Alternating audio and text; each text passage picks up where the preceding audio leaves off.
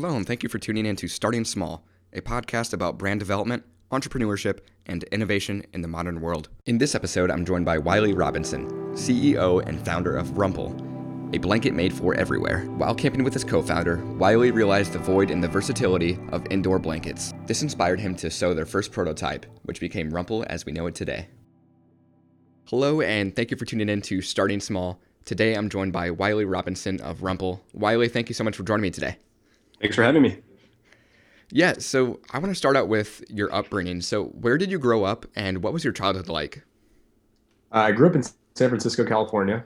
My childhood was really enjoyable. There was an interesting window for my generation, my friends, where the Presidio of San Francisco was a former military base, and it was deactivated and left unoccupied for about 12 years from probably about 1989 or 1990, around then, through early 2000. I'm not sure exactly when the date was that redevelopment of that area came about, but it resulted in about a decade where it was essentially just a big national park in the middle of the city.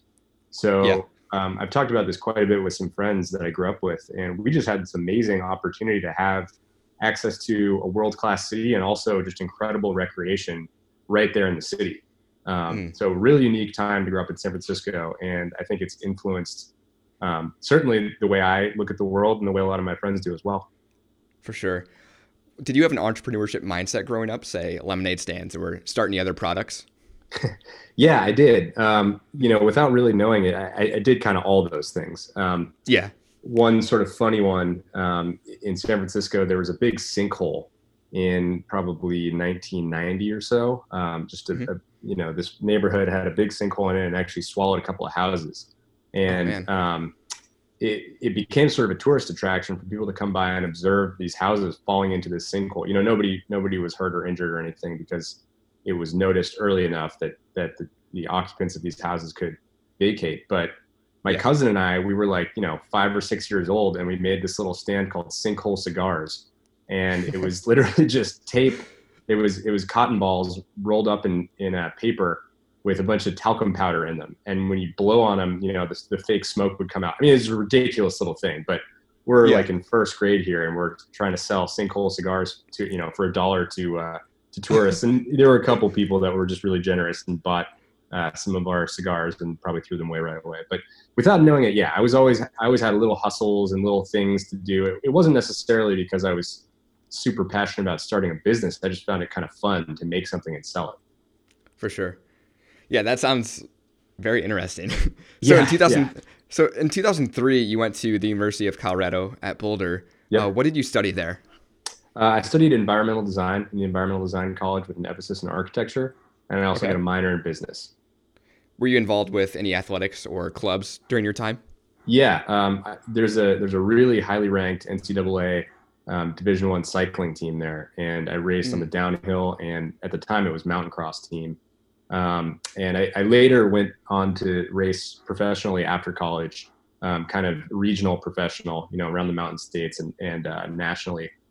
Never made enough money to do that or was good enough to do that professionally, as a source of income, primary source of income. But that was a big part of my life, and sort of my whole social scene was kind of revolving around biking. Awesome. Did you go there on scholarship or no? No, I went there, as an out-of-state student. And the reason why I selected Colorado was both the presence of a strong design program and also a strong cycling team. So it was something I looked at from the beginning. Awesome. So what was your overall experience like at that university then? Was it overall pretty good? Yeah, it was amazing. I joke with people that ask me about it. I wouldn't trade a Harvard degree for my experience at Boulder. It was perfect for me at the time. And it allowed me to be serious about my studies, but also, recreate and spend a good amount of time outside, because there's just so much to do right there. It was just a really fun school, really inspiring school. Great weather in Boulder. Nothing but good things to say about it. Awesome. So following college and prior to Rumple, what kind of jobs were you working then at this time? So for probably 3 summers while in college, I worked on a construction crew, Okay. and I started at the very very bottom of that rung, largely doing the demolition part of the construction. So it's an independent contractor who would buy kind of dumpy houses in Denver, put a little bit of money into them, and then flip them. And we would usually do 3 or 4 a summer. Hmm. And in the beginning there, I was doing the dirtiest work. Moving the old appliances out. I remember one time where there was a beehive under the house in a crawl space. And we went and Hmm. got me like a hazmat suit and this big air canister of bee repellent, and I crawled in there on my stomach and just shot this thing for 5 minutes until the canister ran out. So it Oh was like man. the dirtiest, worst work on the Yeah. crew. But I graduated slowly up to being able to kind of like help build the decks and some more kind of light non-finished carpentry, and that was really helpful. It aligned well with my major of architecture because I saw we'd be breaking down walls and checking out all the framing and everything. So it was really cool in that sense. And then my senior year, I got an office job. Those couple of years before that had been outside, obviously, and Hmm. spending a lot of time using my hands. My senior year, I got an office job as an intern at a big architecture firm in Denver Okay. called Gensler, and Gensler is one of the largest architecture firms in the world. And that was my first real exposure to like corporate big business architecture. I was wearing business casual. The office was totally quiet. You could hear a pin drop. I wasn't Mm. a huge fan of it, to be honest. Um, Yeah.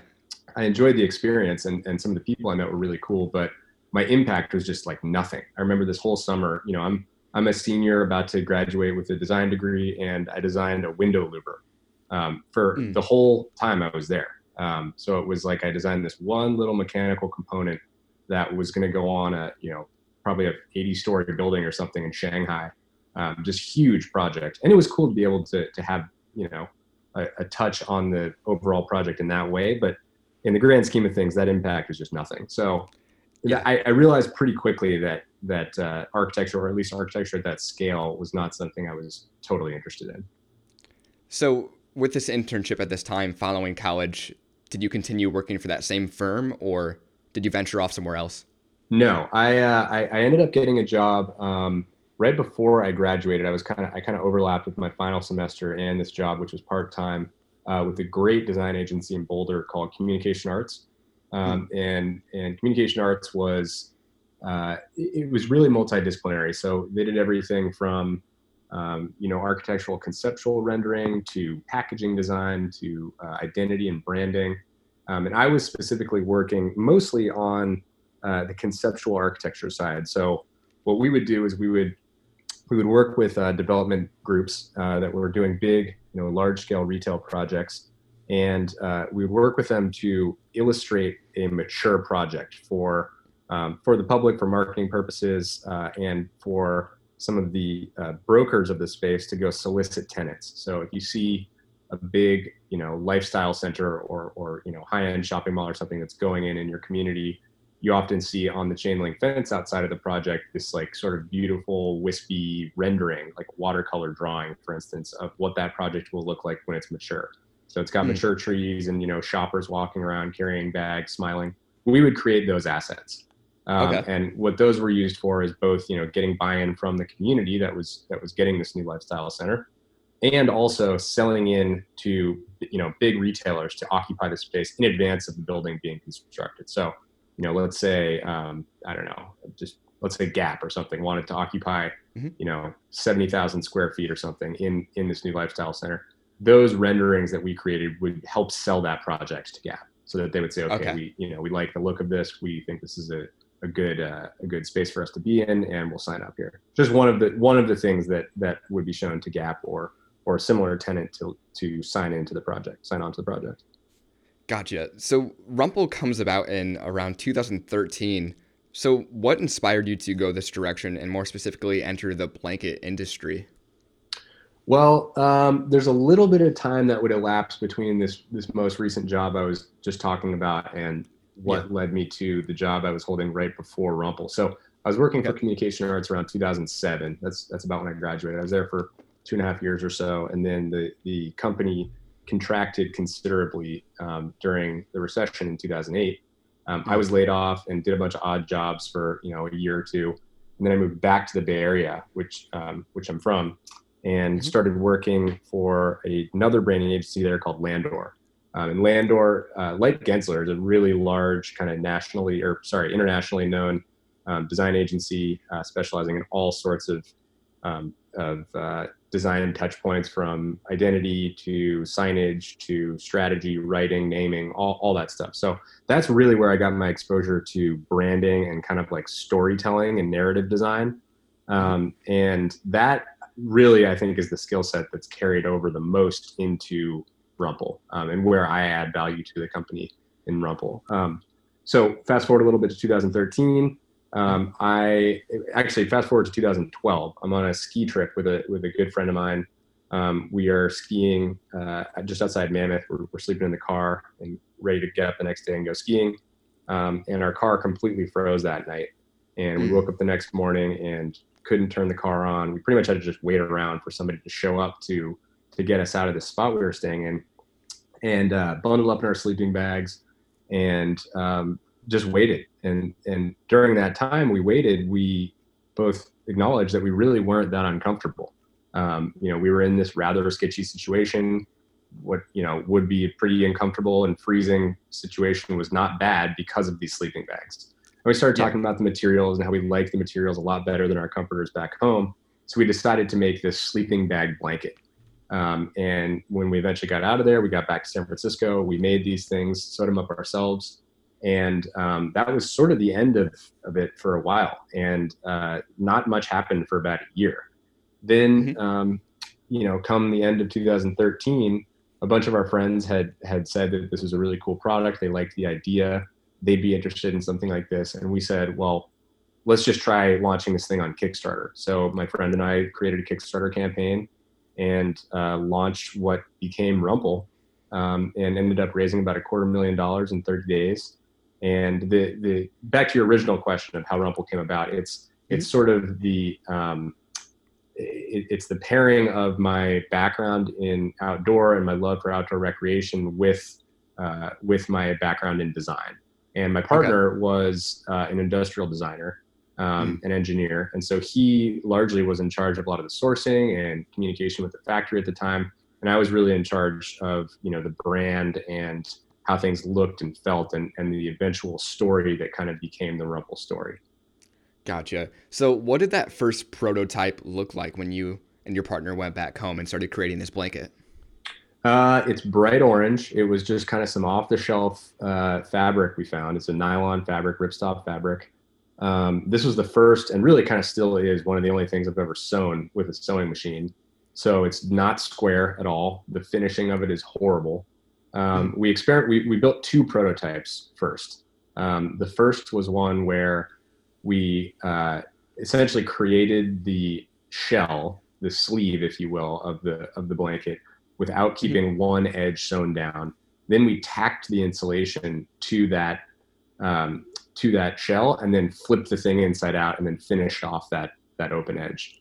The second one was one where we actually moved a stitch line in from the edge, probably 5 or 6 inches, and tacked down the insulation with a sew through that happened on the inside of the boundary of the blanket. And we ultimately didn't like how that one looked as much, so we decided to tack down the insulation on the edges. That's still how our blankets are constructed. Of course, they now have stitch lines going through them that create sort of interesting design. But that really, kind of the first one that we did, although it was not square and the finishing was horrible and the material has changed quite a bit, that's essentially the construction that we're using today. Gotcha. So you mentioned Kickstarter. Were you selling blankets by this time, or was this following the prototype that you just mentioned? So we went from prototypes, hand sewn by Wiley and Nick, who was my co-founder, to, I think we had 1 or 2 samples from a factory, and those were what we used to create our Kickstarter video. Okay. And then from there, it was we sold, 18 or 1900 or 2000 or something. I don't remember what it was, but it was like we had 1 prototype that we used for the video, and then we were off to production. So what did that Kickstarter campaign look like? So I know a lot of people do it. They can just do it for specifically funding with no reward. Were customers coming on there and buying blankets and that's how you were funding, or what did the campaign specifically look like? Yeah, it was, they were shopping products. We had four Yeah. colors we were offering, which of course were just images that I had Photoshopped. We didn't actually have four color prototypes. And then we were offering it at the time, it was four sizes. So we had a throw size, a twin size, a queen size, and a king size. We've later contracted down quite a bit. So we had four sizes, and we've now moved to 1-person and 2-person size. We find that better aligns with consumers' expectations with like tent sizing and just, being a little more familiar with that type of language for what size they should buy. We also have a junior size, which is sort of out of that mix, and that's kind of like a kid's blanket. But yeah, so we were selling 4 different sizes in, I believe it was 4 different colors. We were figuring out all the things that were driving purchase intent at that time. So we did one where it was like you could get a blue blanket with a red accent, and you could get a blue blanket with a white accent. Ultimately, found out that the accent wasn't a real driver for people, so they care more about the larger blue color of the whole thing. So we don't do that anymore. Now it's like if you want to get a red one, it only comes with 1 accent type. If you want to get a blue one, it comes with 1 blue accent type. Okay. And if you don't mind, how much funding was acquired on that first Kickstarter campaign? Yeah, so the total amount raised, I believe, before add-ons, which I can get to in a second, was I think $237,000. Okay. Over about, I think we were live for 30 days or 35 days. You can also add on some rewards after the fact. We use a service called Backer Kit. And basically when somebody's checking out, they're entering all their shipping information after the campaign is closed. They can then add on more rewards. They can buy more blankets. They can add t-shirts and hats and stickers and things like that. So when all that was said and done, I think the total came out to just shy of 250,000. Okay. And then, we were not super efficient then with our money. So I think in total we netted about $50,000 of net income at the end of that. So we spent a whole lot shipping product around and getting product to our warehouse, setting up a warehouse, paying sort of a premium to get something set up in short order. We also at the time had the campaign open globally. So we were shipping some units we were shipping to really obscure addresses and just paying an arm and a leg for shipping, which we, did not pass on to the customer at the time. We covered shipping. So that ate into a lot of our profit. So once established, how did you begin to market at this time, along with what was the main demographic that you were focusing on? Well, I'll start with the second question, which was the demographic, and it really was not very sophisticated. I mean, we did some surveying after the campaign where we got, age, gender, sociographic kind of breakdowns. And what we found largely was that the people buying our products were pretty similar to me and my co-founder. It was people that generally live in urban environments, like recreating outside, have kind of above average disposable income. We had pretty much dead down the middle, male, female split, which was great. There was a lot of opportunity there that we identified.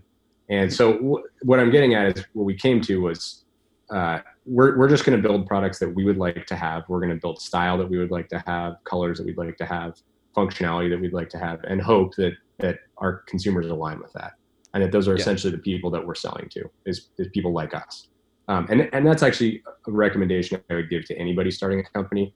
Later on, when your company gets more mature and you have more resources to do significant surveying and profiling and everything, you can sharpen that point. But in the beginning, it's going to be the most authentic and the most easy for you to build a company that targets a customer that's like you.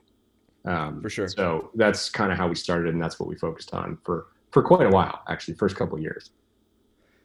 So what marketing avenues did you guys decide to use, such as like social media and other aspects? Because that dollar amount for that Kickstarter campaign is pretty impressive. So how did you reach those customers? Yeah, we still didn't do a huge amount of paid advertising at that time. So we were doing, Facebook and Instagram, but it wasn't like a whole lot of promoted posts and things like that. Mostly that $50,000 went back into the next production run. So we used the money we made, obviously, to create the products that our backers purchased, and fulfill those. And then the remaining 50,000 went right back into more production. We didn't pay ourselves for about 2 years. So any money generated went back into production. We did some minimal things here and there. Like we hired a PR agency pretty shortly after the campaign, which was, relatively cheap at the time. It was like $2,000 or $3,000 a month. That was really helpful actually, because they got us a couple of key media placements. We got into Gear Junkie and Outside Magazine and some outdoor publications like this, which really helped raise awareness. But it was really organic. I mean, we spent a lot of time just hustling and being everywhere, and by everywhere, I mean in person. And fortunately in San Francisco, which is where we were at the time, there's just a lot of events and places you can be. We For sure. did some vending at street fairs and like Outside Lands Music Festival. We showed up at a lot of events and just gatherings where people could see the product and meet us and hear about what we were doing. And it was just like a lot of organic word of mouth in those early years. And it wasn't a super, well thought out strategic marketing funnel or anything that we had created. Gotcha. So I was looking at the website, and I'm not sure what time you entered this area, but you guys also offer dog beds, towels, and other non-blanket products. What made you explore this area? So, for starters, 90% of our revenue comes from blankets largely. We have a number of different types of blankets, but if you group all of them together as blankets or not blankets, which is kind of how we have our taxonomy on the site. If you look at the top navigation menu, 90% of the revenue is generated from blankets. Those other things, towels specifically, that's sort of a seasonality bridging tactic. So we sell a lot more in Q4 and in colder months, and in June, July, and August, and hot times of the year, we can talk about towels. It's a sort of natural extension for us to create something like that. Sure. It's just another thing to talk about during those months when people aren't necessarily thinking about blankets. And then with the dog bed, there was two reasons for that. The first was we just constantly get photos that people send us of their dogs or pets using Rumples. The product works really well for that. It sheds pet hair really well. It's pretty indestructible, so people aren't worried about a dog messing it up or anything. And then additionally, we had developed a relationship with Kelly Lund, who's the owner of like a really famous dog, Loki, the wolf dog, who has a huge Instagram following. I didn't know, it's kind of funny, but he's got like 2 million Instagram followers, and we developed this relationship with Kelly just through meeting him at Outdoor Retailer and various industry things. And we thought, all right, well, we clearly have a consumer base that is dog owners. A lot of people send us imagery of dogs. We've got this, personal relationship with somebody who has access to like a big dog influencer. Maybe we can sort of pair those things and make a custom dog product that speaks to that dog owner and also is endorsed by a famous dog.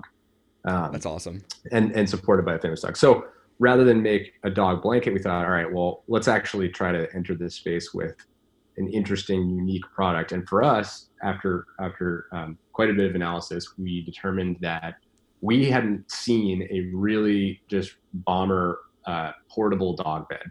There's a lot of great dog beds out there that, Yeti makes one that's like $400. There's a lot out there. Filson makes a really cool one. But they're all, they're foam and they're not super portable, right? Like they weigh a few pounds and you wouldn't be able to collapse that thing down. If you traveled or took a big road trip, it wouldn't make a lot of sense to bring that. So we thought, all right, well, let's create, kind of the outdoor rugged dog bed that's actually portable.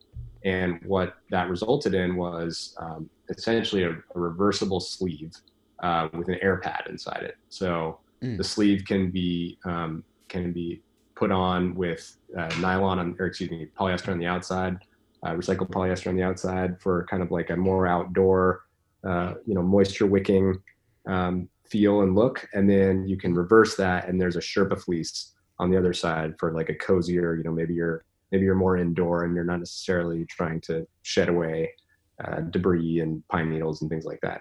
And then the air mattress is pretty much the same air mattress you'd find in a camping set. So it's a bonded sidewall with a self-inflating valve, and it works really well. And we have had a lot of positive feedback. We just launched that product on Kickstarter let's see, it was last fall, so fall 2019, and we just Okay. shipped it to backers like 2 months ago. So Okay. it's been in the wild now for about 2 months, and we've just had great feedback on it so far. That's It's awesome. what I mentioned before. It's not a huge part of our business at all, but Yeah, it is a really good solution for the customer that's looking for that type of a product for a travel situation that might have a big, sort of rugged outdoorsy dog. for sure. So if a customer bought one of those, could they expect that to feel the same as a Rumple blanket? Is it the same external material then? Yeah, it's the exact same material. In Okay. majority of our products, our two kind of most popular franchises are the original Puffy blanket and the Nanoloft Puffy blanket, and they Mhm. both use a 30D post-consumer recycled polyester shell. They Okay. have different fills, which is what distinguishes them from each other, but that's the same material that we use on the dog bed. And then the Mhm. inner is a really nice Sherpa fleece that we developed, which is also post-consumer recycled. Gotcha. So looking at Rumple today, what would you say separates your blankets from competitors?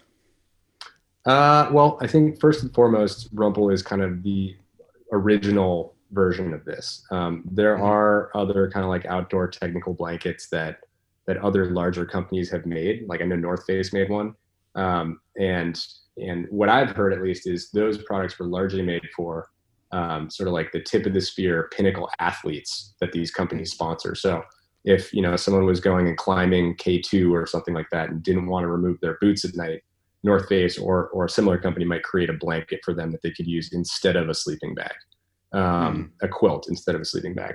And so the product was never like marketed in a major way to the everyday consumer. And Mhm. Rumple definitely, looks at the category from a kind of outdoor recreation lens, but also just every day.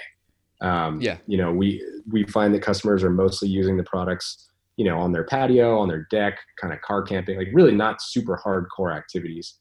And it's just the positioning of the brand and the product that's a little bit it's a little less hardcore than some of these other companies that have made a similar product in the past. So that's the first one, Mm. is we're kind of the original coming to the category with this outlook on it. Mm. The next, I would say, Rumple. I mean, this is obviously a subjective thought here, but I think that we have the most credibility in the category, and we're able to get the coolest artists, the coolest brands to work with us. A lot of the competitors that I've seen pop up in recent years, they kind of just rip off our designs and our aesthetic, and we really kind of originated that. And for that reason, the best people want to work with us. So we get the best collaborations, we get the best artists, and I think that's another thing that consumers really care about, is having Mm. great partnerships like that and kind of purchasing from the originator of the category. For sure. So I want to touch on actually your Shark Tank experience, and to the listeners out there, Wiley, I don't know when you were on it specifically, but they were just aired on Shark Tank. And yeah, overall, what was that experience like for you as an entrepreneur?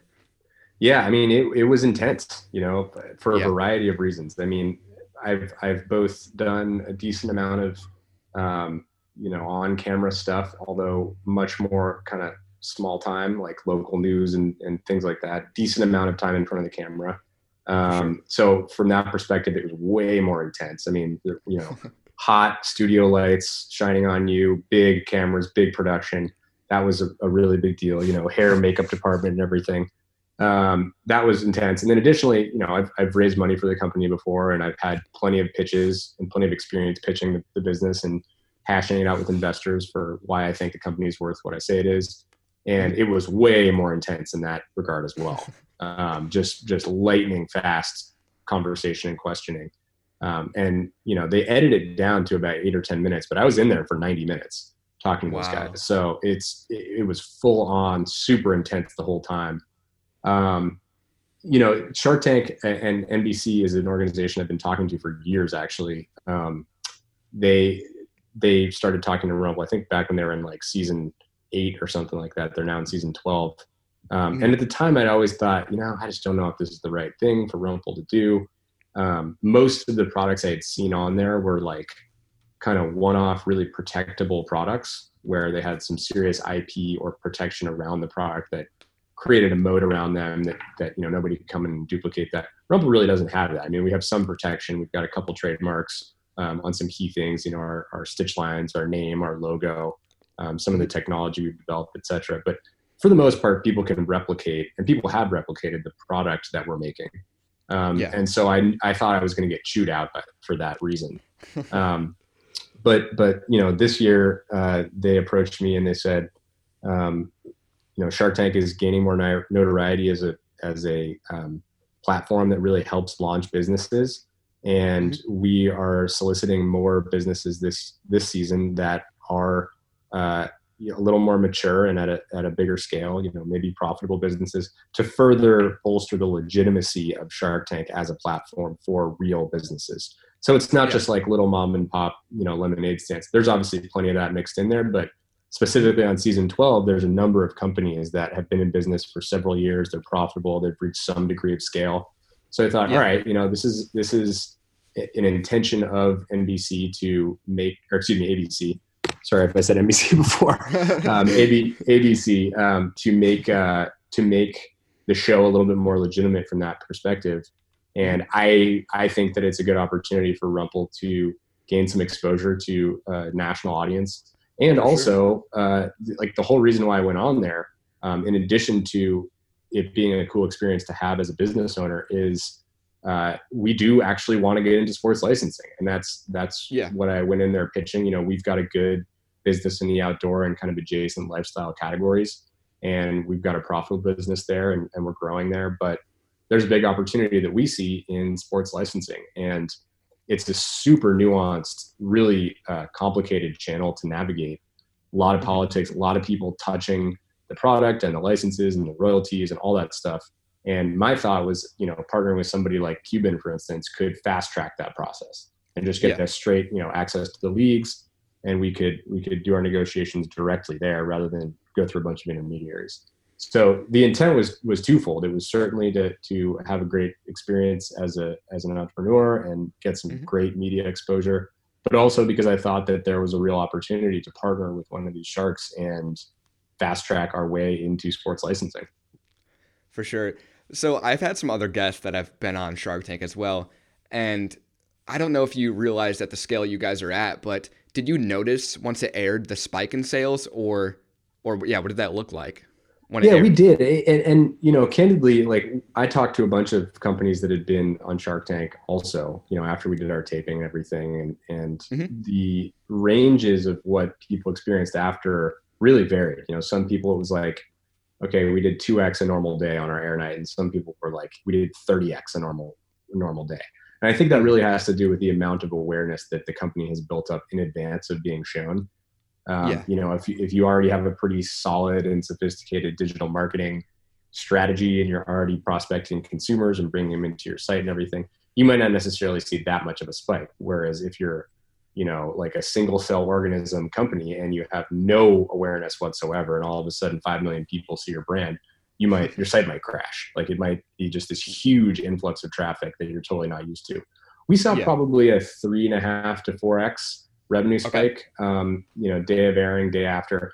And it's gradually kind of tailed off, but it's been a smaller, initial pop than we were expecting with a longer tail, which we'd prefer, frankly. I'd rather not just get a big spike of customers coming in and then not develop any kind of relationship with them. But what we are seeing is that tail actually is lasting a little bit longer, and people are coming in, checking out the brand, considering it, and then maybe coming back a couple of days later to actually make a purchase.